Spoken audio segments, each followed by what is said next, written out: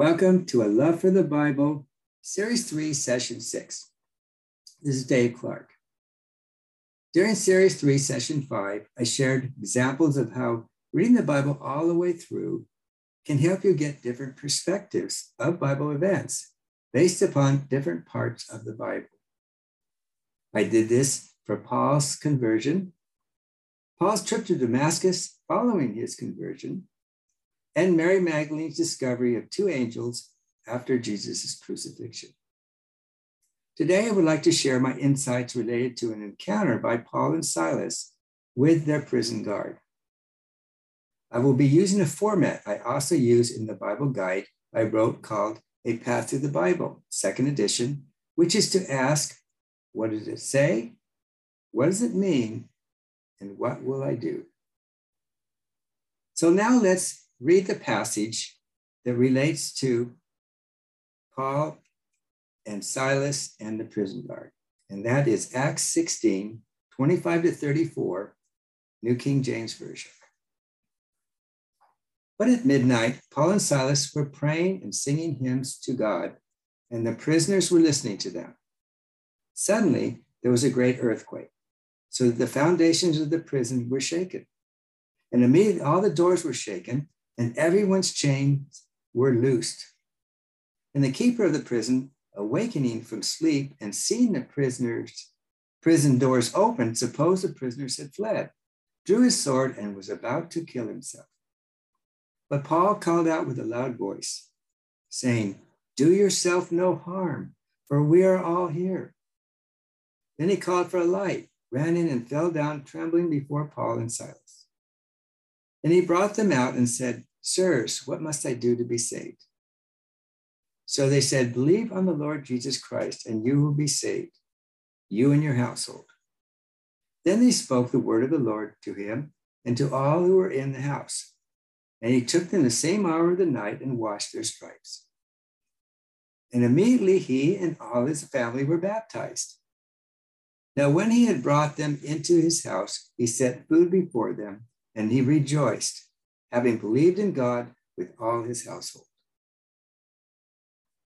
Now, what is this saying in a nutshell? Well, Paul and Silas were imprisoned after delivering a slave girl from demon dominion who had a spirit of divination. Her masters got them in trouble as they saw that they had lost their hope for profit from the messages the girl gave different people for pay. Now, while in prison, Paul and Silas sang songs.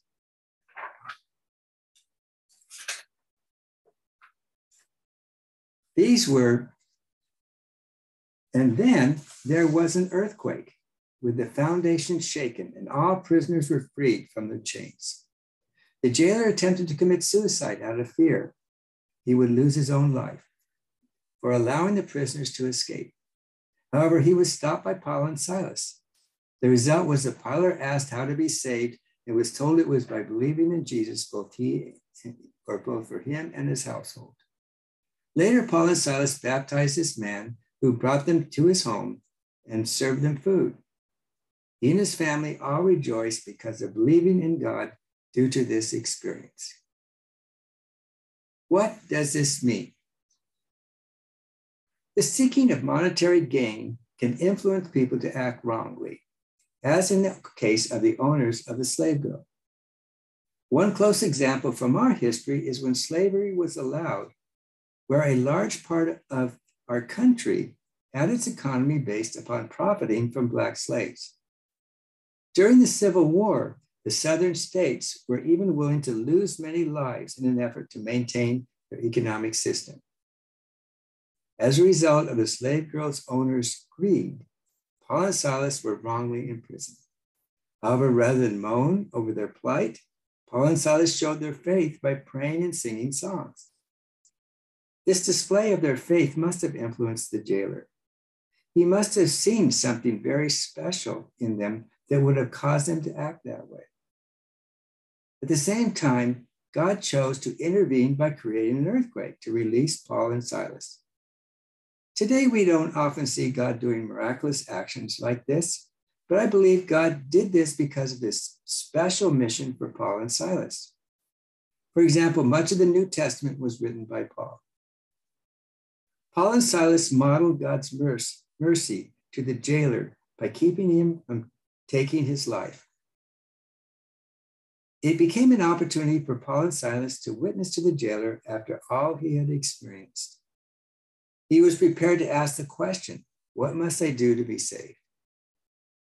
God can also set up events for us when someone is prepared to hear our sharing of what it means to be saved. The response was direct and straightforward. It was simply by believing in Jesus.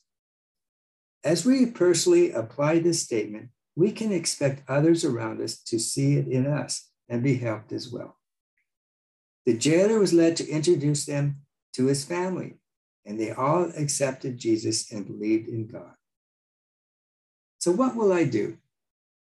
I will look to believe in Jesus as a source of strength, and also desire that others will see this in me and be helped as well.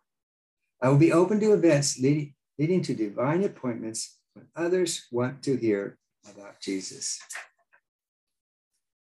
Thank you to our listeners for joining me for Series 3, Session 6 of A Love for the Bible.